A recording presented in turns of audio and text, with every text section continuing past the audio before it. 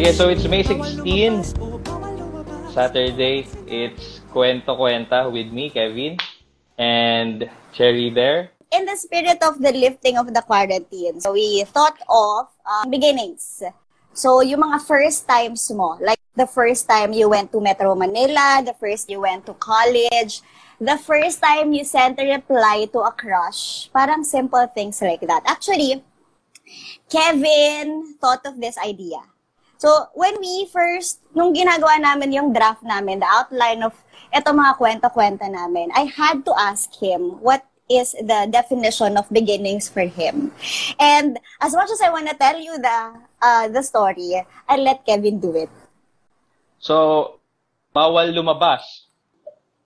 Sa classroom may batas. Hindi, well, ano kasi, maganda lang siyang simulan. Maganda lang siyang simulan kasi, well, nasa new normal tayo. And, parang natapos yung normal lives natin before. So, I think siya yung pinakamagandang pag-usapan for our second episode. Ako, when I first heard about it, I have a confused feeling, emotions. Kasi parang feeling ko, the beginnings is so broad. Yung idea ng beginnings, it's too broad. Because beginnings technically happen every day. So, baka we might get lost in the process of telling the story of beginnings. So, I sat back and then inisip ko, paano ba nangyayari yung beginnings? How does it start? And then I figured, based on my experience lang, I've identified two. So the first one is, I think like beginnings is directly affected or influenced by the people around you. Diba I mentioned this to you last night? Sabi ko, and this is a new beginning for me. So, back in college, I have a professor who's really good in teaching. And back then, parang chill lang ako. I just wanna pass. I wanna have good grades. So, hindi ko na uulitin yung subjects that I'm taking the other sem. And then, this professor, he a really high score for this one subject. Yung prof na yan pala, he's my prof in 3 subjects. So, he gave me flat 1 for all 3 subjects. And I initially got into the Dean's List. It's the start for me to be a good student. Para mga ganong idea. So, again, I think beginnings are influenced by the people around you. Yeah. Can you hear I me completely properly? agree. Yes, kasi sa mundo, we have 2 finite resources na lagi natin ginagamit. Well, one is energy and one is time. 4 hours lang naman sa isang araw and yung energy mo naman, di ba? Hindi naman yan forever. So, pag magsisimula ka ng isang bagay, it follows na kailangan mo rin siguro mag-sacrifice or mag-stop ng other things na ginagawa mo. Parang gano'n. But I think the sacrificing of other things in life, siguro, can be discussed on a different, kwento-kwenta, right? Yep. Do you have a very specific memory of a beginning? Like, do you have a very special memory ng isang bagay na ginawa mo na it has affected who you are today? Well, pareho tayo architect. So, siguro yung memory sa akin is yung first time kong nag-imagine tsaka nag-drawing ng building as talagang structure. Kasi usually, mga bata pa nagdo-drawing. Diba? May bahay, may tao, may nanay, tatay, may puno, tapos may ibon. So, siguro mga around 4 years old ako nito. Tinry kong gayahin yung mismong building, Capitol building ng Palawan, which is gawa siya sa mga marble, tapos meron siyang dome. Tapos napansin niya na parang yung mga staple wire, yung bala ng staplers, kasi mga mukhang buildings yun, di ba? I try to arrange them para mga high-rise sila. Naka-creative. Hindi ko siya iniisip na creative, parang more on parang naglalaro lang, pero parang may interest na ako sa structures around me. Parang ganun siya. So, yun yung medyo fond memory sa akin ng start. How about you? Anong fondest memory mo? Ako touch base, personal. Sobrang dami, pero hindi siya hindi siya usually nadidiscuss. Ito yung first time ko to pay the bills. So when you graduated, you get your first job. Tama? Pero initially, for the first months, your parents will help you for the rent, for the utilities. And then when I started taking on the responsibility of paying my own bills, I was so shocked na sobrang hirap pala niya. It's not as simple as you just pay your lines, you pay the rent. It's not like that. And how do you budget your finances? How do you go on with your social life? How do you pay the bills? And sa bahay din namin, we rarely talk about it. Kasi sa budgeting ng parents ko, hindi involved most of the time. Sometimes lang na parang, if you want something, tapos sabihin nila, can we purchase it some other time? May mga ganon. Pero when I first tried to allocate part of my income to paying my bills, parang I realized that parang, ito na ba talaga yung buhay? As in, ganito ka-rigid? Is it supposed to be this hard? Actually, hindi naman siya hard because nung time na yon, out of my expenses are still covered by my parents. Hindi ko lang in-expect na limited with that beginning. So na-limit yung paglabas ko, na-limit yung socializing ko, na-limit yung mga gusto kong gawin sa buhay because I started to be more responsible of myself. Parang reality, Yun. parang sinampal ka bigla. Oo, reality kicks in. Tapos, actually, even in design, it's something sa school, it's something that I want to teach. How do you become more responsible of as an architect? Personally, diba? Even with the finances of a company, kasi everyone wants to start to have their own name, lahat may design studio, lahat may architectural firm. But how do you really start? How do you manage your finances? How do you go on with the marketing without an initial fund, without an initial budget? How do you brand yourself? Parang actually, and it's something that is not taught in school. In relation to that, a former staff from Headroom, wala na siya sa office he put his own firm. So parang wala siyang time for... Hi, Edward. Hindi si Edward yun, okay? So, parang nahirapan siya na bigyan ng time yung marketing, yung which is talking to clients. So sabi niya, paano daw ba yun? So, ang naging ko sa kanya and how to start that is just start. It will not happen kapag di mo siya binigyan ng oras. Ang example ko nga sa kanya, parang mga tropang nagsiset ng ng reunion. Pag free na ako, tol, pagpasok sa schedule, kita-kita tayo. Pero until feeling ko mamamatay na lang kayo, di kayo magkikita pag nag-antaya kayo ng schedule nyo eh. Parang you have to make time to do certain things sa professional life mo. If you want to start getting new clients, what you do is you just start. Parang you give time, you make time, and you set it as a priority. Kasi until mag-decide ka na gawin yun, hindi talaga mag-start. I agree. Sige, go. And also, if there's one thing na I would like to advise the students nowadays, na simulan na nila ngayon, is branding. How to brand themselves. Or how to start their own portfolios, start their own signatures. I think if I have the chance to do it over again, siguro second year, third year pa lang ako, with the use of social media, hindi ko na in-stock yung crush ko, or hindi ko na in-stock yung ex ko. Sana nag-focus ako on the things that will make myself better. Parang mga ganon. Before kasi, that's the use of social media eh. You connect with the other people. You connect with friends that are no longer, na hindi na adjacent sa'yo. So if there's one thing that I've learned, or if there's one thing that I'm going to do, if I'll have the chance to go back, siguro it's building my own brand. It's establishing or organizing my portfolio as early as I can. Yan yung isang idea. And then, if you're lost on parang how to start anything, siguro even on how to start your design, you step aside and then you think about your core values. Parang yung sa chapter natin, Kevs. It's very important that your goal is aligned to your core values. Kasi doon ka mag-uumpisa eh.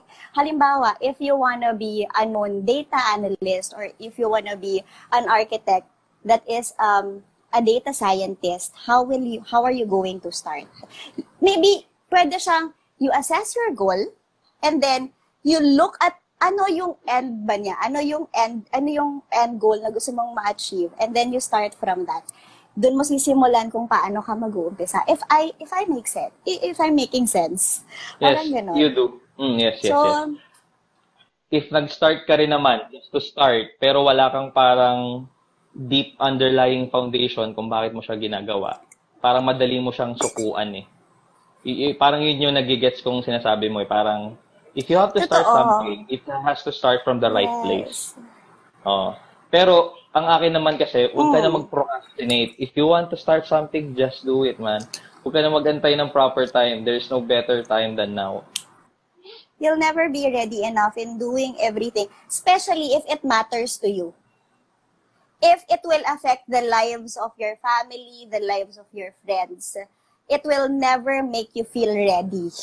Parang kapag magsisend ka ng kapatid mo, parang pag ipagpapakasal na yung kapatid mo, you'll never feel ready to let him or her go. Parang ganon. Kasi there's a personal bond or attachment. Kasi minsan, when you're in a comfort zone, it's super hard to let go of the things that matters. And especially if you think na at the end of the road, some things are going to be sacrificed. Kasi yun yung isa lang idea ng beginnings eh.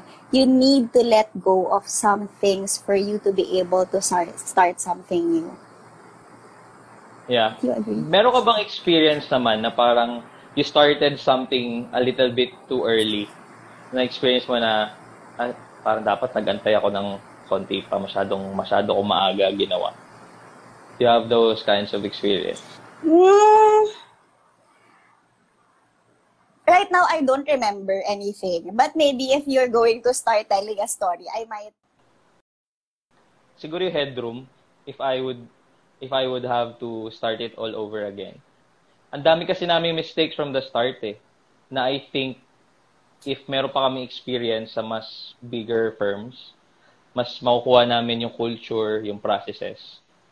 Relatively, maganda na rin naman yung takbo ng Headroom ng office. Would be much better if, halimbawa, I waited a year or 2 more years before we finally launched it.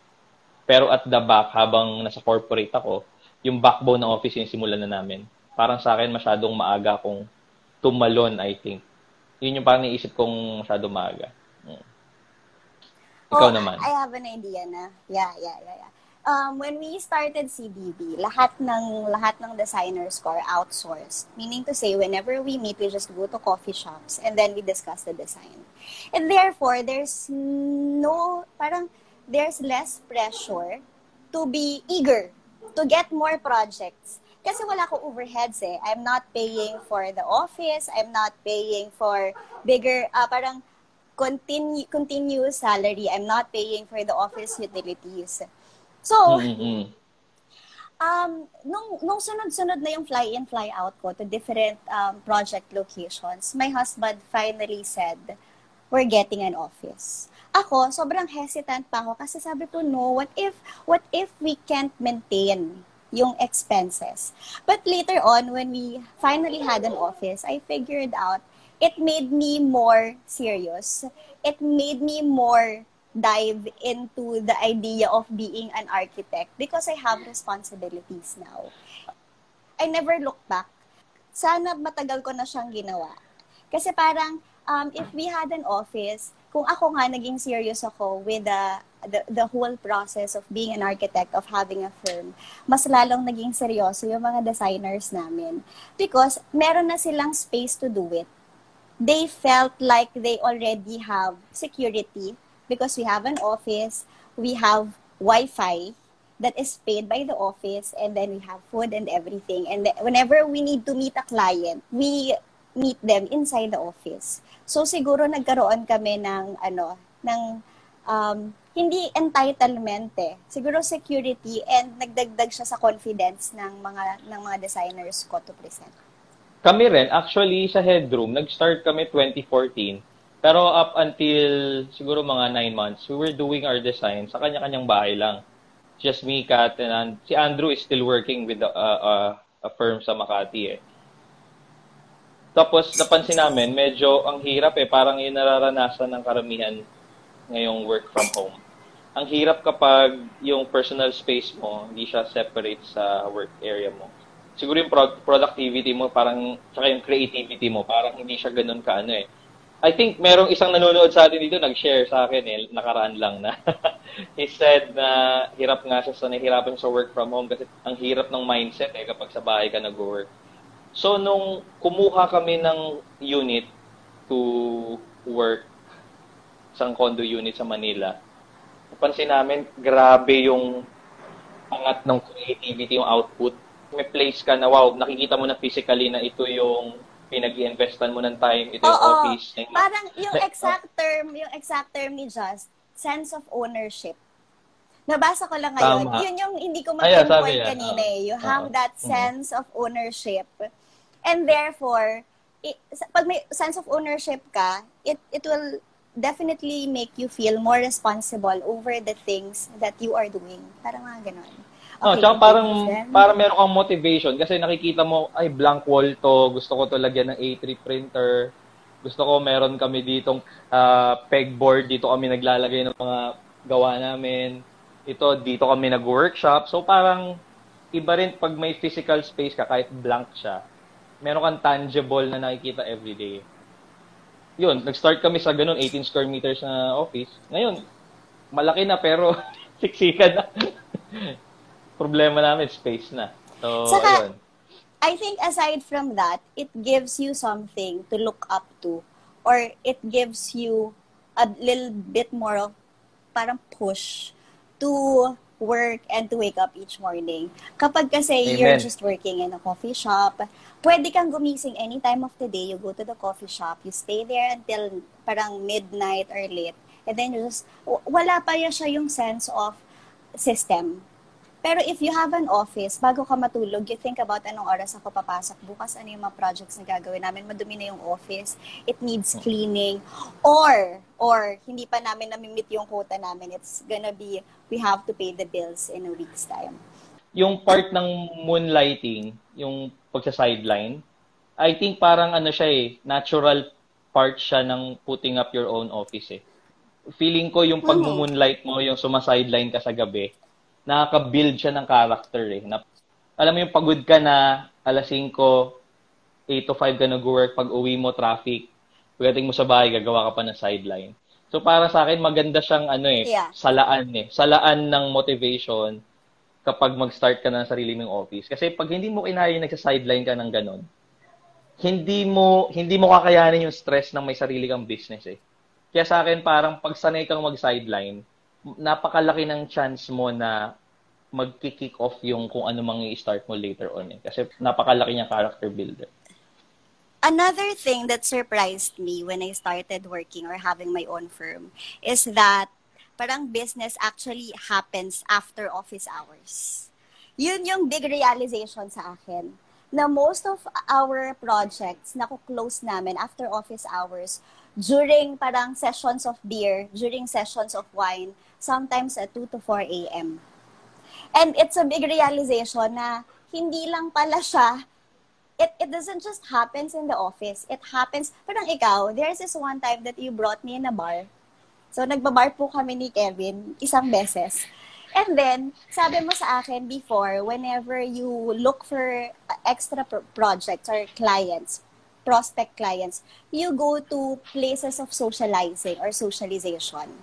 So, when we started this, nagulat ako kasi yung mga projects na naku-close namin, it's during vacations.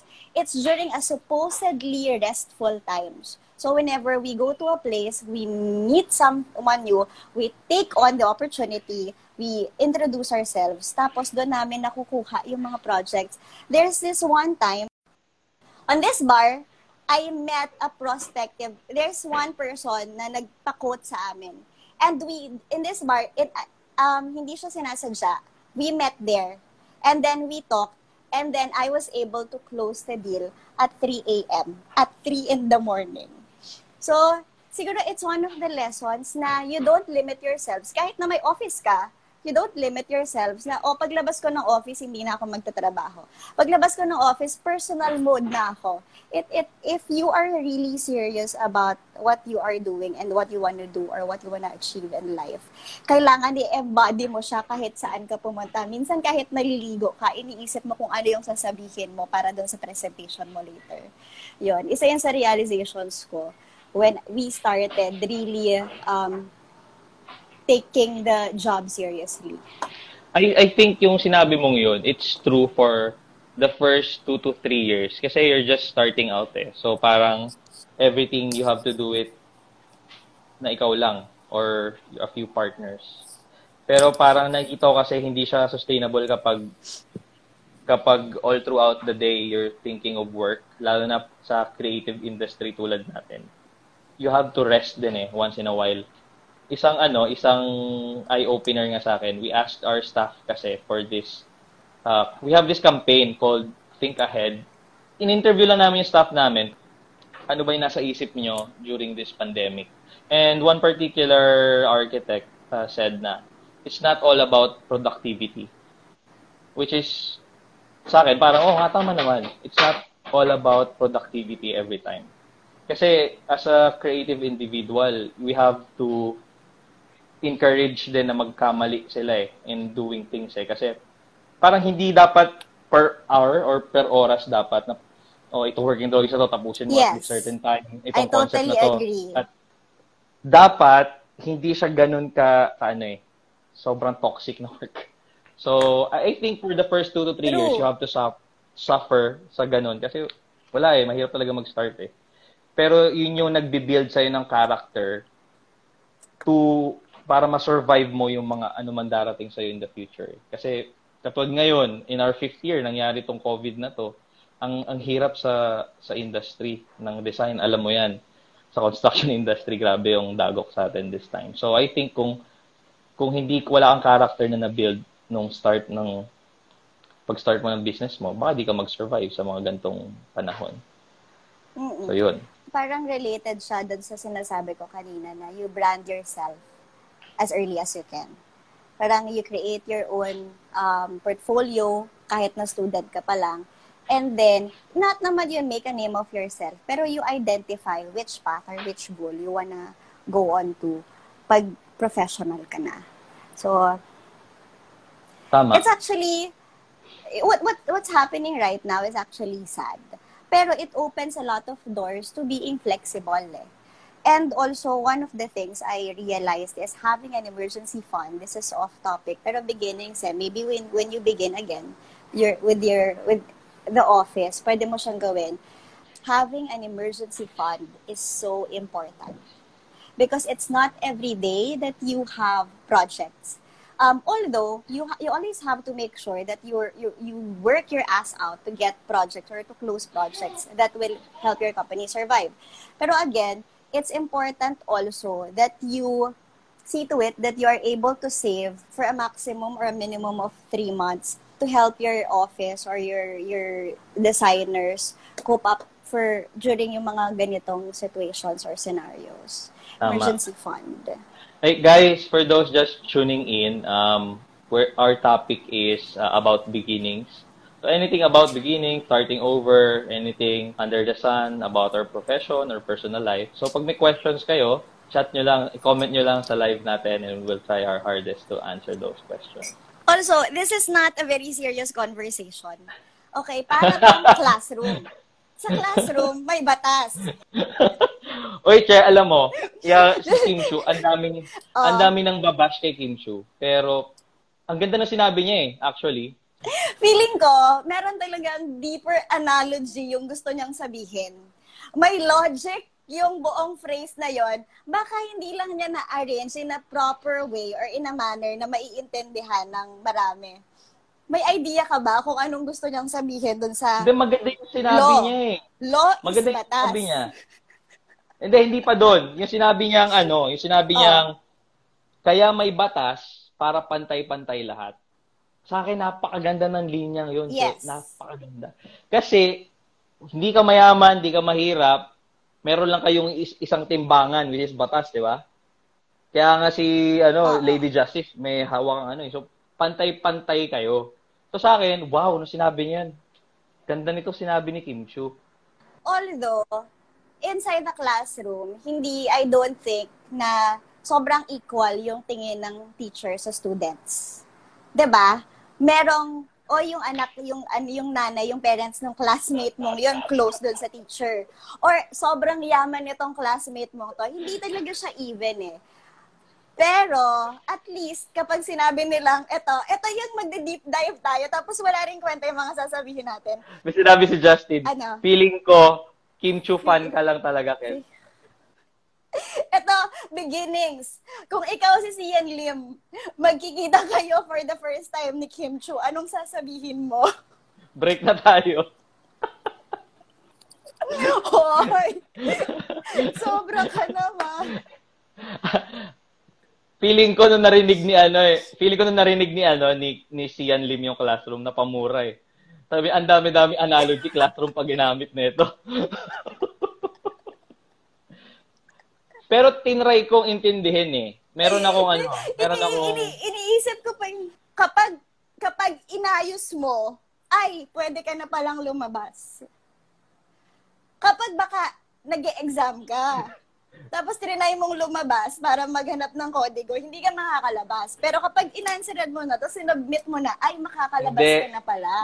Mali yung pagkakaintindi mo. Mali yung pagkakaintindi mo, hindi ganun. Oh. Ito. Ang ibig sabihin niya doon... Bakit? May definition ba talaga yung sinabi ni Kim Chu? May tama't mali? Meron. Sabi niya, di ba, ay, pwede na pala ikaw lumabas. Ang ibig sabihin niya doon, kapag na-approve yung revision ng sinubmit mo na batas, magkakaroon agad ng visa. Magkakaroon agad ng effect. Ganun yun. Ay, college ba ang pinag-uusapan natin? May revisions? Tingnan mo yun. Design may ba revision. Ito? May revision ng mga batas. Nire-revise ang mga batas. Di ba nga sa ABS-CBN yung renewal nila na yan? Alam mo, nahihirapan ako, slightly nahihirapan ako i-comprehend. Ano ba yung mga batas ng classroom? No noisy. No noisy. Anong no noisy? Yun ang nakalagay, no noisy. No standing. Yun. Dalawa. Yun ang sinasabi niya mga batas na sinuway niya. Alam mo, Kevs, ganito na lang. Himahimayin natin. Himahimayin natin kasi baka ito yung sinasabi natin na, ay may sense pala. Ito yung eye-opener for all. Per line, tapos ibibigay ko yung point ko, ibibigay mo yung point mo. Sa classroom may batas. Bawal lumabas o bawal lumabas. Sa classroom may batas. Bawal lumabas o bawal lumabas. Totoong sa classroom, bawal lumabas kapag nagdi-discuss yung teacher. Hindi, diba? kahit hindi nagdi-discuss, bawal lumabas. Hindi, kapag recess, pwede lumabas eh. Ay, wala nang klase nun. Pero hanggat may klase, bawal kang lumabas. Yun na nga ang sinasabi ko. Agree tayo doon. Bawal lumabas. Sa classroom, may batas, bawal lumabas. Tama, di ba? May sense. Kaya nga. Okay. Agree tayo doon. Agree tayo. Okay. Next line. Pero pag nag-comply ka na bawal lumabas, pero may ginawa ka sa pinagbabawal nila, anong pagkakaintindi mo doon? Isa pa. Pero pag may sinabi, pag nag-comply ka na bawal lumabas, so hindi ka lumabas, pero may ginawa ka sa pinagbabawal nila. Ibig sabihin, under the table ka. Hindi. Ibig sabihin nun, hindi ka lumabas, pero may iba kang batas sa classroom na sinuway. So, doon napapasok yung no noisy. Oo. So, pipili ka doon kung ano yung mga iba niya sinuway. Gusto niya kasing lumabas talaga ng classroom si Kim Chu. Bakit? Kasi, kailangan mo umuwi din. Pangalawa, naiihi ka. Kailangan mo lumabas ng classroom eh. Hindi ka pwede lumabas. Kaya gusto niya wala kayong toilet sa classroom. Wala public school eh. So gusto niyang lumabas, gusto niyang i-revise 'yon. So pag nagre-revise ka ng batas, kailangan nakikipag-discuss ka sa katabi mo siguro, 'di ba? So maaari tumayo siya, nakipag-usap siya sa katabi niya, "Uy, ito yung gusto kong ibigay na revision sa batas ng classroom." 'Di ba? Sabi niya, "Uy, pwede ganito ko ba isulat ito? Baka payagan nung magche-check ng law." So nakita siya nung nagche-check ng law, sabi niya, "Uy, hindi ka nga lumabas pero may sinuway ka na ibang batas ng classroom." So yun yung sinasabi niya dito na, pero pag nag-comply ka na bawal lumabas, pero may ginawa ka sa pinagbabawal nila. Gets mo? Hindi. Baka. Oh, next line. Feeling Balikan ko natin yun. exam sila. Feeling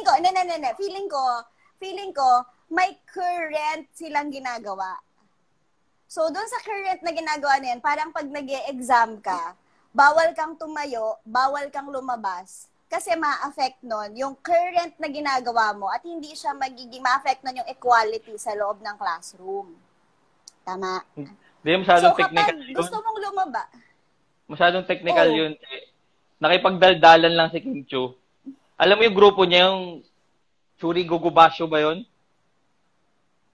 anong Churi Gugubasyo? I-search mo after.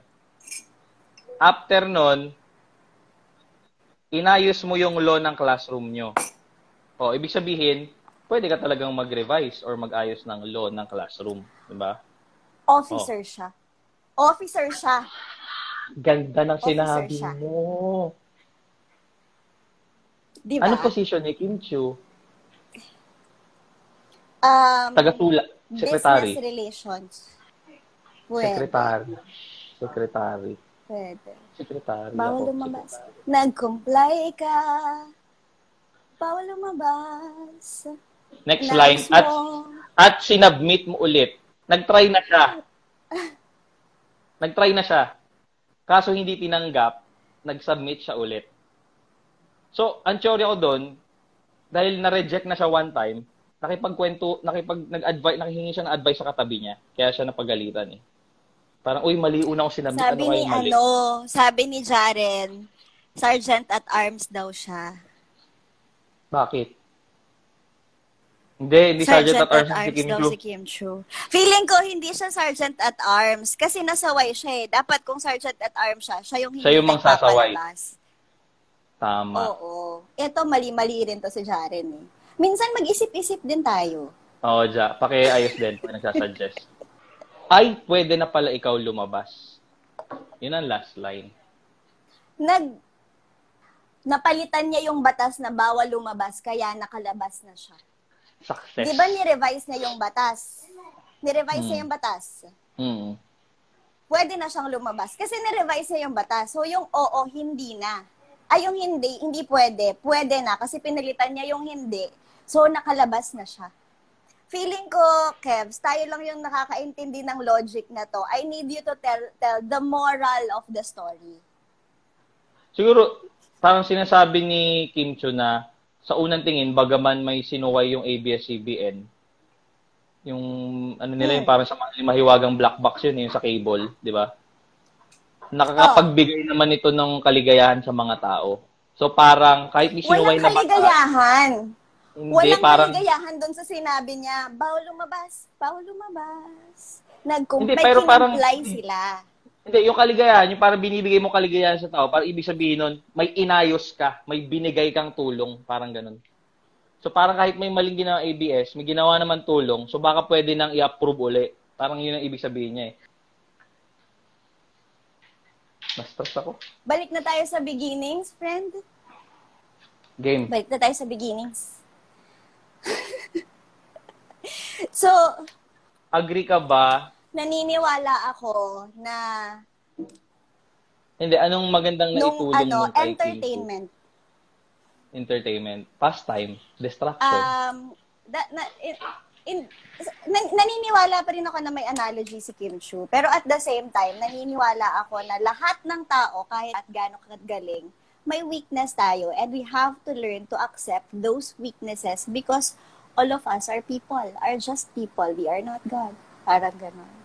So, baka sinadya niya yun para para maparealize sa atin na ako nga, mukha na akong perfect. Hindi pa rin masyado. Pero hindi ibig sabihin nun, wala akong sense na artista or wala akong kwentang tao.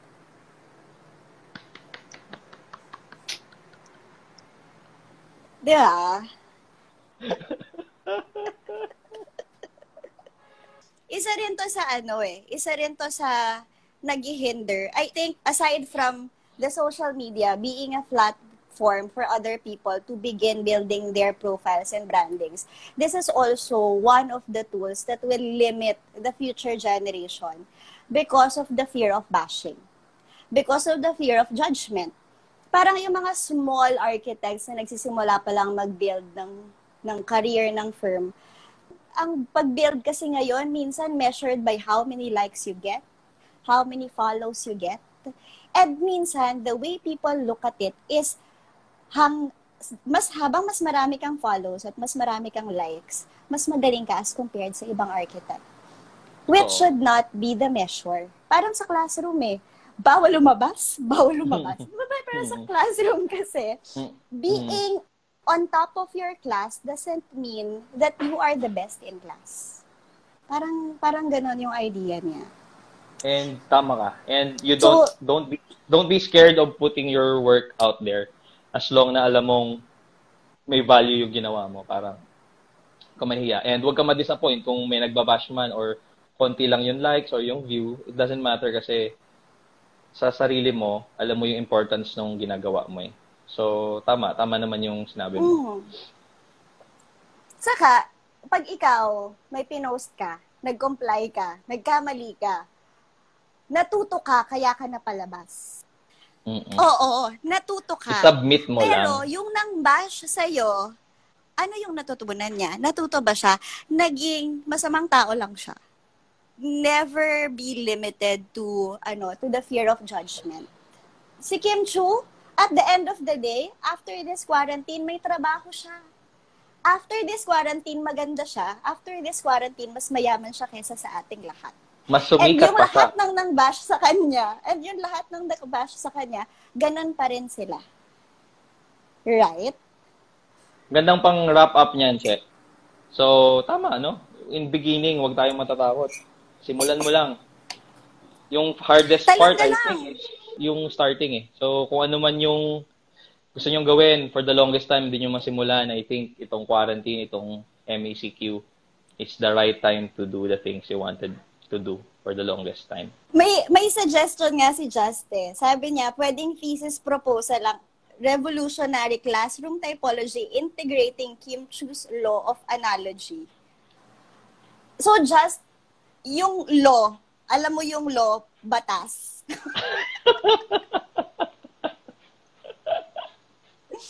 Pero thank you just for thank you guys. And being participative. I hope may nakuha kayo at nag-enjoy kayo this afternoon. Sorry, we plan on doing this every week. So you have, wala kayong choice kundi ma-notify na may IG Live. Isa rin to actually sa matagal na namin gustong gawin ni Cherry. And wala kami idea kung paano to gawin, pero sinimulan din lang namin the spirit of the topic today. Dive in head first and please don't hesitate to share your ideas. Pag may topic kayo na gusto namin ma-cover, gusto nyo ma-cover namin sa mga next coming weeks, PM nyo lang kami ni Cherry or ako. And we'll try to integrate that in our podcast or IG Live next week. So, that's it. That's our show for today. Maraming salamat. See you again next week, guys. Can we end this, Kebs, with parang a song?